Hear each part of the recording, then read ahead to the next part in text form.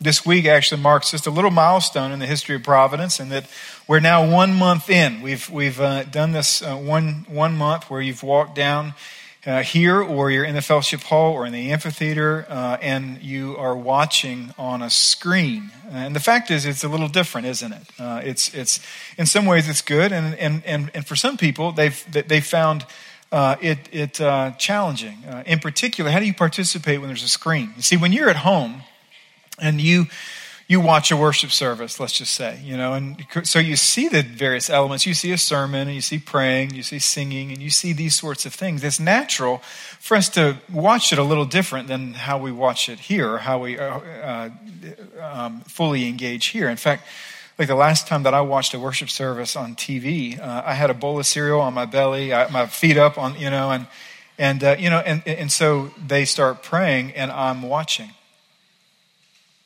I'm watching how they, just watching, and they're singing, and I'm watching them sing, and then someone preaches, and I'm watching them preach, and they had various elements like, hey, let's have somebody come up, and so the church that's there, that's live, they seem to be more engaged than what I was, and why I want to bring this up is because when we gather together as a church family in different places during construction, we still come on Sunday morning to worship Christ. And worship is our sacrificial response to the worth and work of Jesus Christ.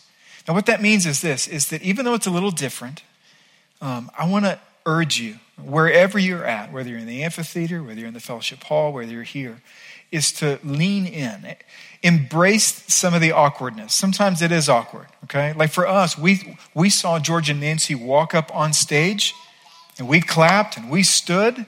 It's a little different if you're in the fellowship hall, because you guys know, well, we can't hear you. George and Nancy can't see that taking place. And yet, it's an expression of faith and our gratitude to the Lord. And so I want to encourage you that when we pray, you pray. When we sing, you sing. And when we preach, you engage with your heart, with your mind. He is so worthy of everything that we have. And so let's give to him a sacrifice of praise, okay? If you would, let's bow and let's pray together. Father, we do love you. And as we turn to Jonah chapter 4, I pray that your word would have full effect in our heart. That you would lead us to see your big heart for people, that you would lead us to want to repent, that you would lead us to want to believe, and you would lead us to want to go. And I pray, Father, that you would just show each person here how we can be engaged in what you're doing in the world. Our situations, our circumstances, our resources, they're all different. And yet you can use each and every one of us towards this end. And so I pray for help. Pray that you would give grace to help speak through weakness, and that you would give us belief in your word. Open up our hearts, I pray, in Jesus' name. Amen. So, the 4th chapter of Jonah, if you brought a Bible, if you didn't, there should be one near you in a chair. And if you don't have one at home, please take that home as a gift. We would love for you to have a copy of the Bible.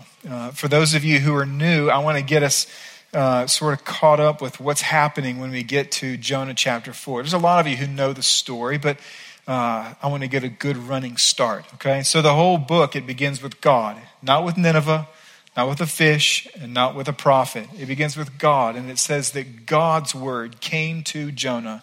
And he says, arise, go to Nineveh, and call out their sin against them. And sometimes God calls us to do things that we just don't want to do. And Jonah did not want to go. He hated the people of Nineveh. He hated them. And so he went the other way. He went to Spain, 2,500 miles away from God's revealed will. And while he's running from God, God was running to him. And this is one of the most amazing gifts. I hope you see this in Jonah, and it's this, is that even when you run away, he doesn't want to crush you. He runs after you in order to rescue you. He loves you. He loves you. Even when you're sinning, he loves you. God demonstrated his own love in that while we were still sinners, Christ died for us. He runs to us and not from us. Well, how he chose to run to Jonah was he was on a boat, and so God sent a storm.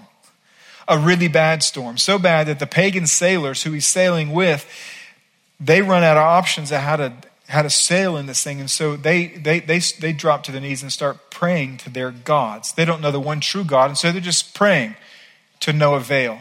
The captain goes downstairs and he sees Jonah asleep. And he's like, what are you doing sleeping? You got to get up. You need to pray to your God, and maybe your God will be able to help us.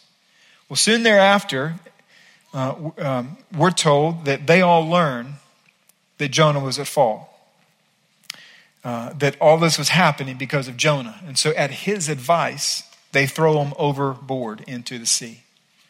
And once Jonah hits the water, the storm stops and the sea calms. And the sailors, they start worshiping the one true God because he's done what their gods could not do. So there's a little revival that busts out right on the boat. But Jonah is in the water and he begins to sink. He needs a life raft, and there's not one available, but there are fish in the sea. And so God appoints a fish. He's sovereign over everything, and he says, this guy needs a rescue. And so you go over there, swallow him. And what's amazing is this. It says that he was in the belly of the fish for 3 days and 3 nights, and then it uses the word then. In other words, Jonah sat in rebellion and anger in the belly of the fish for 3 days before saying, okay, I give. God, I need help. Right? He's waiting. He just cannot bring himself, but he finally brings himself. And once he says, God, I need you. You get to chapter 3, and what it says is that God spoke to the fish and said, I need you to throw him up on dry land. So he throws him up on dry land, and then he says to him again, now, Jonah, we've already done this once a few chapters ago, but we're going to do this again. I want you to rise. Now, you got seaweed wrapped around your head right now, but arise. I want you to go to Nineveh, and I want you to call out their sin against them. He goes, he preaches, he says, you need to repent, and they do. There's like this amazing revival that takes place, and it says from the king all the way down to the lowest person in the city, everybody, they begin to repent and pray and ask God to forgive them. And at the end of chapter 3, it says, and God relented of the judgment and disaster that he had planned to bring to them because of their sin. And you would think, right, that there would be a party in the heart of everyone who cared about God. And then you get to chapter 4, and this is what it says. But it displeased Jonah exceedingly, and he was angry. And he prayed to the Lord and said, O Lord, is this not what I said when I was yet in my country? That is why I made haste to flee to Tarshish. For I knew that you're a gracious God and merciful, slow to anger and abounding in steadfast love, and relenting from disaster. Therefore now, O Lord, please take my life from me, for it is better for me to die than to live. And the Lord said, do you do well to be angry? Jonah went out of the city and sat to the east of the city and made a booth or a tent for himself there. And he sat under it in the shade till he should see what would become of the city. Now the Lord God appointed a plant and made it come up over Jonah, that it might be a shade over his head to save him from his discomfort. So Jonah was exceedingly glad because of the plant. But when dawn came up the next day, God appointed a worm that attacked the plant so that it withered. When the sun rose, God appointed a scorching east wind, and the sun beat down on the head of Jonah so that he was faint. And he asked that he might die and said, it is better for me to die than to live. But God said to Jonah, do you do well to be angry for the plant? And he said, yes, I do well to be angry enough to die. And the Lord said, you pity the plant for which you did not labor, nor did you make it grow, which came into being in a night and perished in a night. And should I not pity Nineveh, that great city in which there are more than 120,000 persons who do not know their right hand from their left, and also much cattle. I just love how the book ends. Don't forget the cows. You don't forget the cows. They're important too. So we'll get to the cows in a minute. There's 2 things I want you to see here this morning. Just 2 points that are true about God. His big heart for you and for me and for the people of the world. And if we really understand these things, that it's going to cause us to move. it's going to cause us literally to move with our lives, to do something. The first is this, I just love this, is God cares deeply about the spiritual health of his people.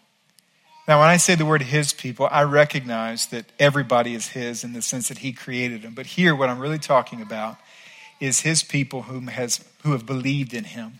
In this case, it would be the church. It would be believers in Christ, his people. This is an amazing thing that God is this patient.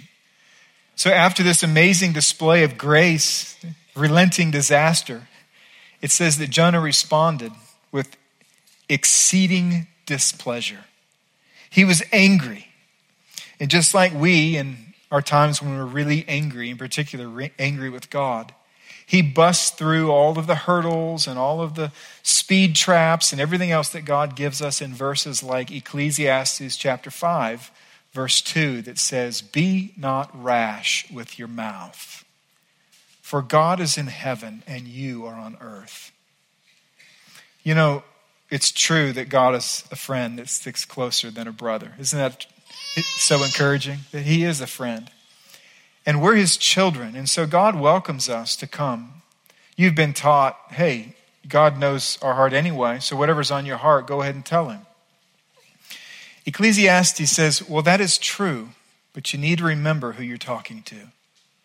He is a friend and he's a father and he loves you, but he is also the holy God of the universe. And there are times because, just like Jonah, we're so flippant with our words to him in prayer that we need to go back to him and say, God, the fact is I just accused you of wrong. He busts through all of those gates because he was angry. And he says, come on, God, is this not exactly what I told you when we were all the way back when you first called me? I knew that you were gracious and merciful and slow to anger and abounding love. And I knew that if they repented after I told them about you, that you would relent from giving them disaster. You went and did what you always do. You went and forgave them. And I just can't take it anymore. So just kill me now. That's what he says. Just take my life. I'm sick of this. I'm tired of you being kind to people I hate. So just kill me now. That's exactly what he says. Now I want you to look at the two words. I knew. I knew you were gracious. He has knowledge. Knowledge is important. Part of our whole discipleship process here at Providence is to connect people to God and to the church, and then to grow them in what? In truth and in love. And this is an amazing thing. To grow in truth, it means knowledge. We want to teach you that God is merciful and gracious. We want you to be able to say, you know what I know? I know that God is gracious. I know that he's merciful. I know that he's patient. Listen, Jonah knew that, and it didn't keep him from nastiness in chapter 4. You see, there is a bridge between growing in truth and growing in love. And if you don't cross this bridge, you will not become a loving person with all of your knowledge. You'll become an arrogant person with all of your knowledge. You say, well, what's the bridge? We're going to talk about it in a minute, but it's repentance. It's repentance. See, God opposes the proud, but he gives grace to the humble. So here Jonah, he's absolutely sick of everything, and yet he knows truth. He grew up in life group. He probably earned the pin. He had memorized Psalm 86:15 that says, you, O Lord, are a God merciful and gracious, slow to anger and abounding in steadfast love and faithfulness. I know these things true about you. I know things. He knew things, but knowing things about God is never enough for spiritual health. We see this in the public forum when we find leaders, and all of a sudden, after a period of time, they do things, and you think, wait a minute, you're violating everything that you've said previously up until this point. But isn't it true that we do the same thing? See, everyone who looks in the mirror has the same problem. Let me just ask you this question. Have you said, thought, or done anything this week that you knew was wrong? Has there been a thought, anger, selfishness, pride, lust, deceit that's crossed your heart knowing that that's not the way that God calls us to live, and yet we did it anyway?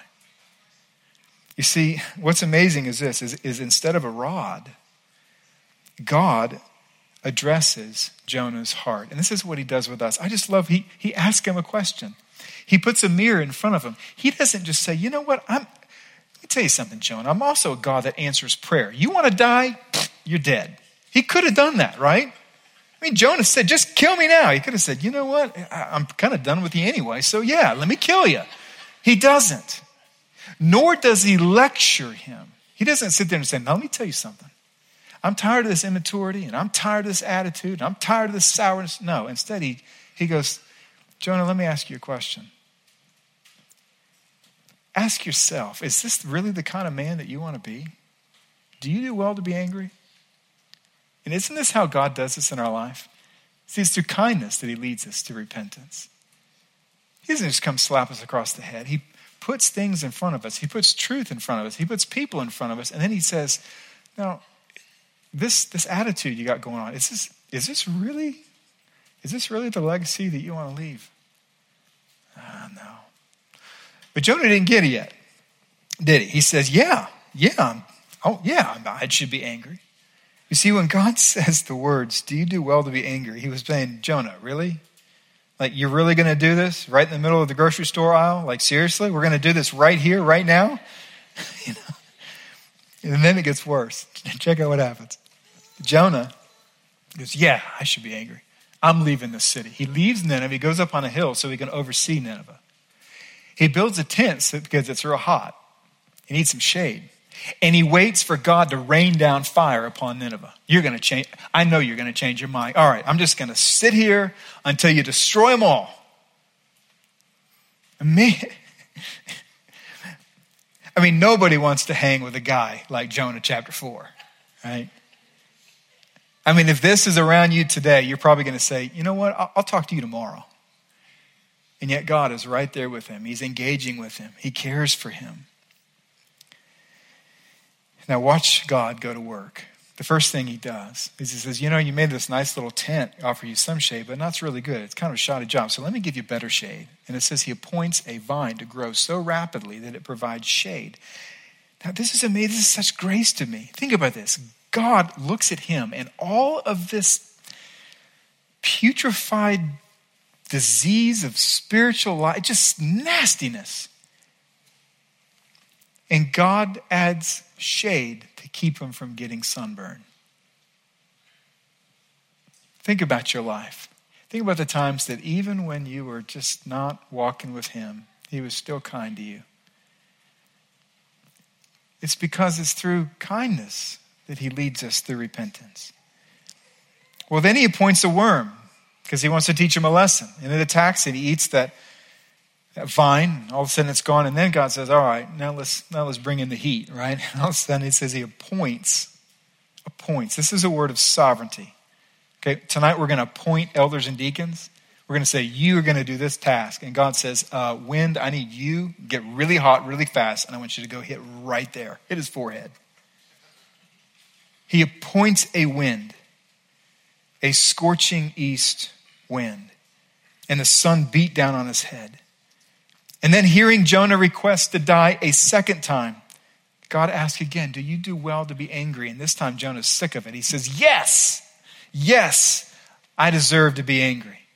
And now watch God's huge heart for people. He says, Jonah, you pity the plant, but you didn't pick the plant out. You didn't plant it. You didn't dig. You didn't water it. You didn't make it grow. How do you think the gardener feels? Now, Jonah, let me give you the point.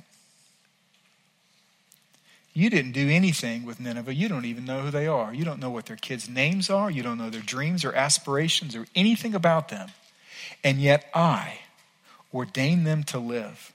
I created them in my image. I planted them. I have watered them. I have created them. They are mine and they are far from me. No, you pity your shade and I pity those people.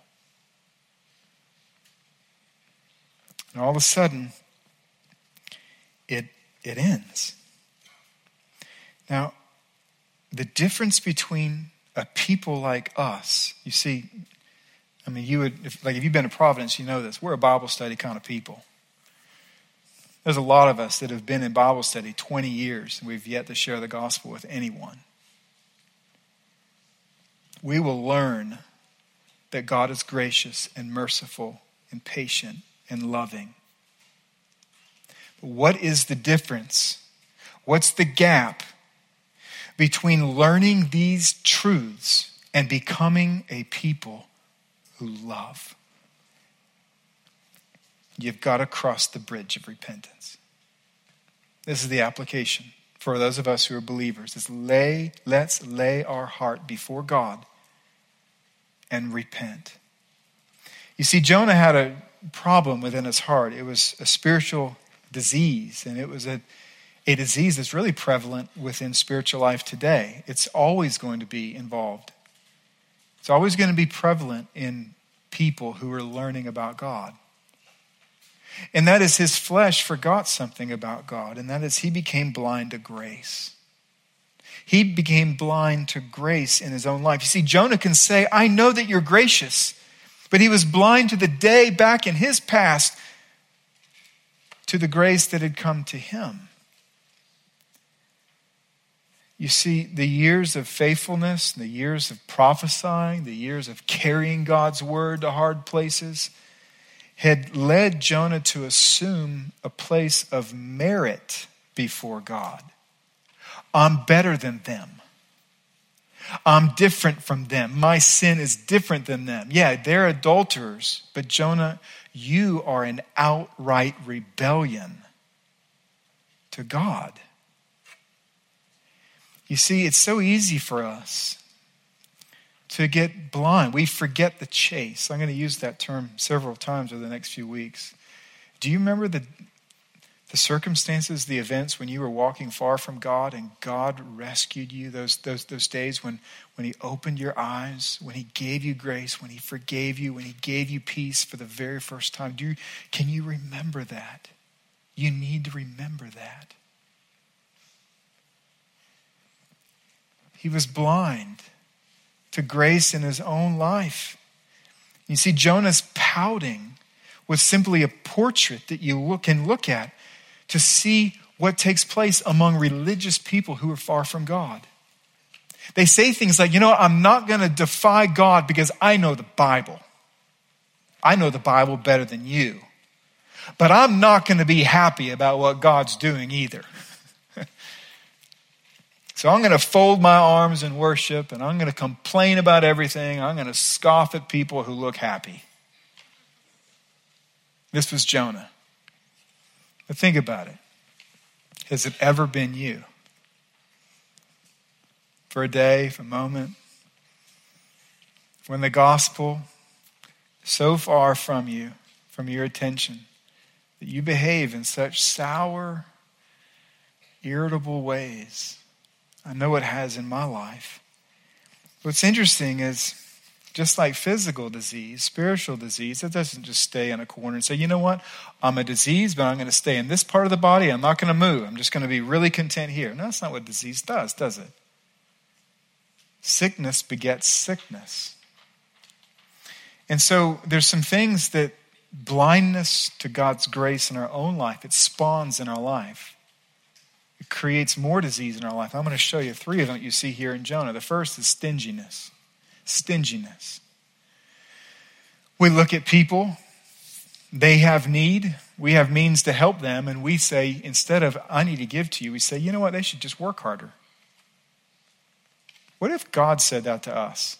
What if he said, Jesus, hold on, let's see if they can just work harder. The whole gospel is we can't work hard enough, and so God worked for us. He accomplished it for us. We become stingy. We start thinking, you know what, one day I'll be really, really generous. When I make so much money that I can give a lot of money without it hurting, that's when I'll be generous. Are you generous today? The second thing it spawns into is unforgiveness.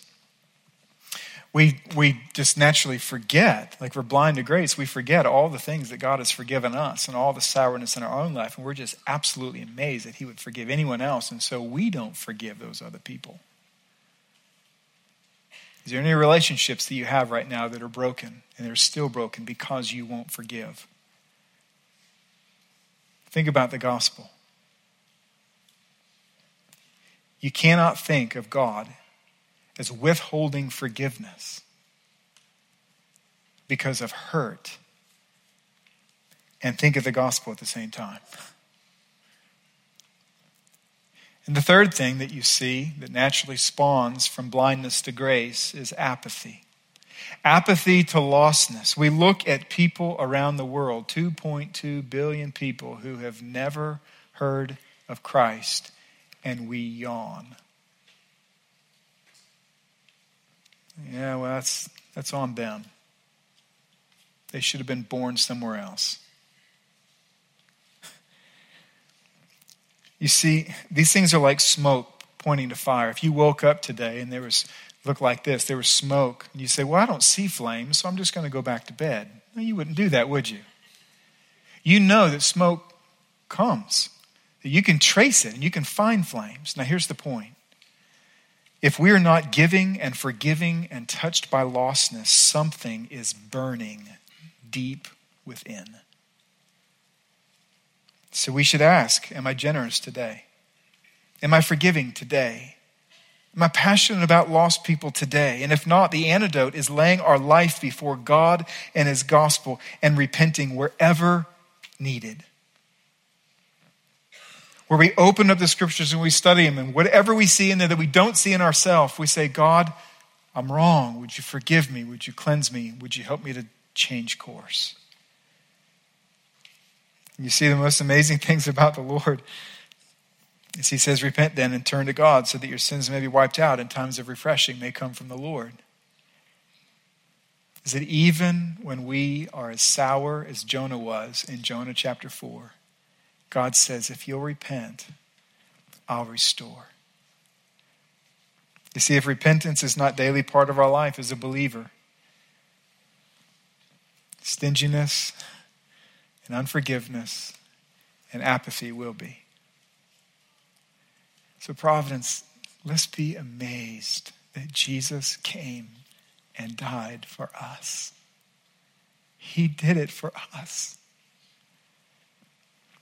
The second thing that we see is that God cares deeply about the spiritual health of lost people.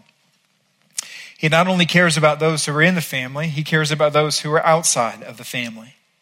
And he says in verse 11, should I not pity Nineveh, in which there are more than 120,000 persons and much cattle? In other words, saying, Jonah, listen, your eye pities more shade, but my eye pities people. Should you not share my concern?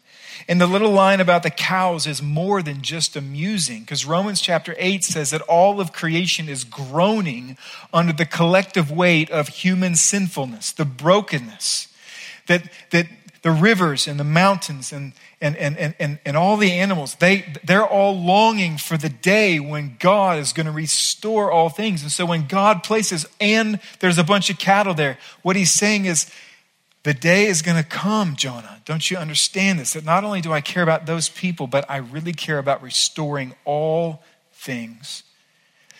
You know, next time you're out at a farm and you hear a bunch of cows mooing, it should be a reminder of two things.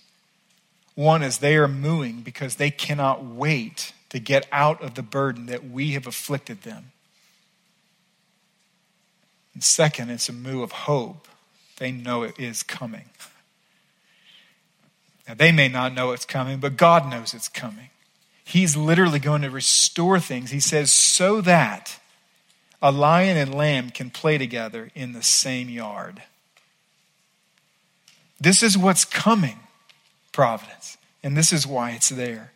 Now, I want you to notice what happens after this. After he says, and don't forget the cows. You look down there and you go, wait a minute, there's nothing after that. And that's what we're supposed to ask. Well, what happened? Did God break through? Did Jonah repent? What actually took place at the end of this story? You see, most people believe Jonah wrote this book. And why that's important is because it means that he likely repented. And then he wrote all this in order to pose a question to his readers. You say, well, how do you think that he repented? Well, the reason I think that he repented is because if you were Jonah, would you write this about yourself, make it public, if you didn't say, now don't do this? This is one of the apologetics of the whole credibility. This is why it's so reliable. No one would write this about themselves and go, now look at me. No one wants to be Jonah. I mean, if you do, we need to talk afterward. This is not who you want to be. And so this is what's happening, okay? Jonah is a representative of a country that was called to be a missionary country to the world. God said, Jonah, you go, you're my missionary to these people. And he was a representative, not just of the calling, but of the attitude. He was just like Israel. So after the fact, I think he repents, and then he writes this in order to pose a question first to Israel, but then to all of his readers. You see, Israel was created to be a missionary nation to the world, and they were chosen not as the end, but as a means to the end, but they failed. And so in fullness and in fulfillment of God's promise, God sent his son, Jesus Christ, who came from heaven to earth. He lived a righteous life when he was here, and then he died on a cross for my sin and for your sin, the sins of the whole world.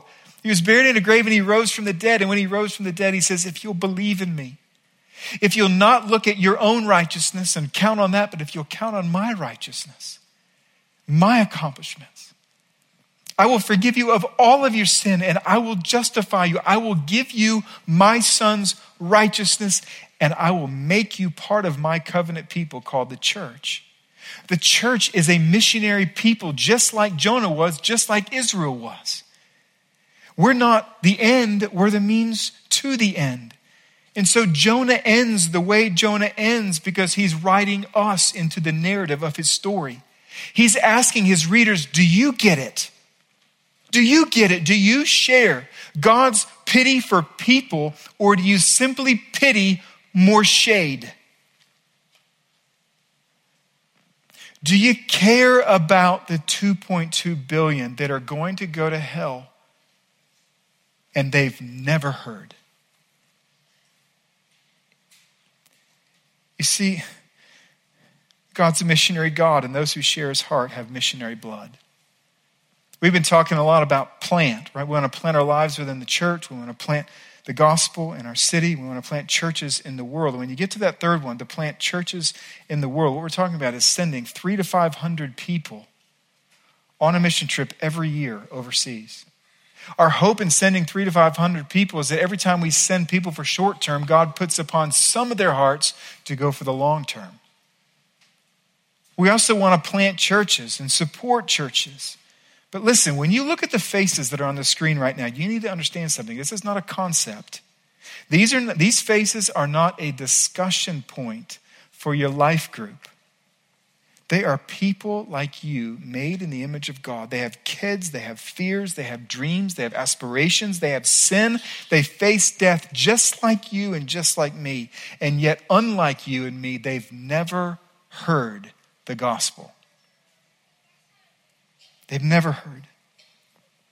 And so, a few points of application, and we're going to be done. The first is this. I hope you see, for those of you maybe who have never trusted Christ, you see in verse 11, God's heart for you. I exhort you, let's trust Christ as our Savior. You can believe in him, you trust in him, and he will forgive you of all of your sin. It's such a miracle. But then providence for those of us who have trusted him. The second application is this. If this is true, that he cares deeply about the spiritual health of people, then let's take the gospel to our neighborhoods and nations. You see, we can either be part of God's mission as believers, or we can be disobedient. I want you to think about this for a second. The last thing Jesus said to believers on the earth was go and make disciples of all nations. If you're a believer and you have a Bible, you cannot claim that you have no part in the nations. And God's going to hold every one of us accountable for that. We can give to it, we can pray for it, we can go, but we have to be involved. You see, Mark 8:34 says, whoever wants to be my disciple must deny themselves and take up their cross and follow me. But isn't it interesting how quick we are to accept parts of the Bible, but not all of it? We read verses like, cast all your cares upon me, and we think, now that's for me. I'm a dad, I'm stressed out, I'm a mom of 3 kids, I'm going to highlight that verse, I'm going to stick it on the fridge. Then we go to Acts 1:8 or Matthew 28, go and make disciples of all nations. And we think, I know a college kid without a job. That would be really good for him. It's for us, all of us. We have to be a part. We have to be an active part, for he's told us to engage. And here this morning, we have the privilege to be able to commission a few people. Slovakia, come on down, Phil and Brandy Carmen. And then 2 trips going to Romania and Philadelphia. Now, some of the people are already on the field, so there's not that many people here today, but we want to pray for them and actually commission them. You guys can come on up. I know it's lonely. There's normally lots and lots of people, but that's okay. For each of the teams, going to Slovakia, going to Philadelphia, and going to the third one is Romania. I'm sorry, I forgot. It really is an amazing privilege, and what we're seeking to do and what we're hoping to do is, as a result of them going and using a variety of means, lots of which is through children, through families, doing all kinds of ministry to people. The end goal is to glorify Jesus Christ, right, by introducing people to Jesus Christ and growing them up to love and worship him. And it takes prayer. All of us are invested. I want to encourage you to think of yourself like this, okay?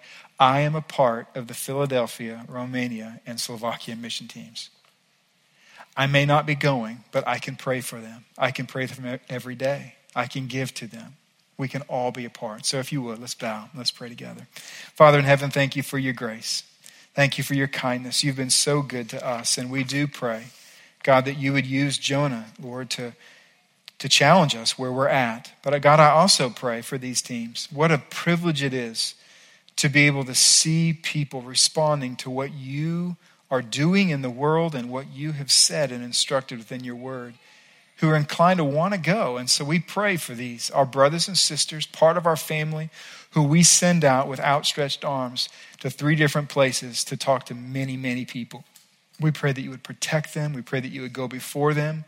We pray, Father, that you would open up people's eyes and hearts to hear the gospel.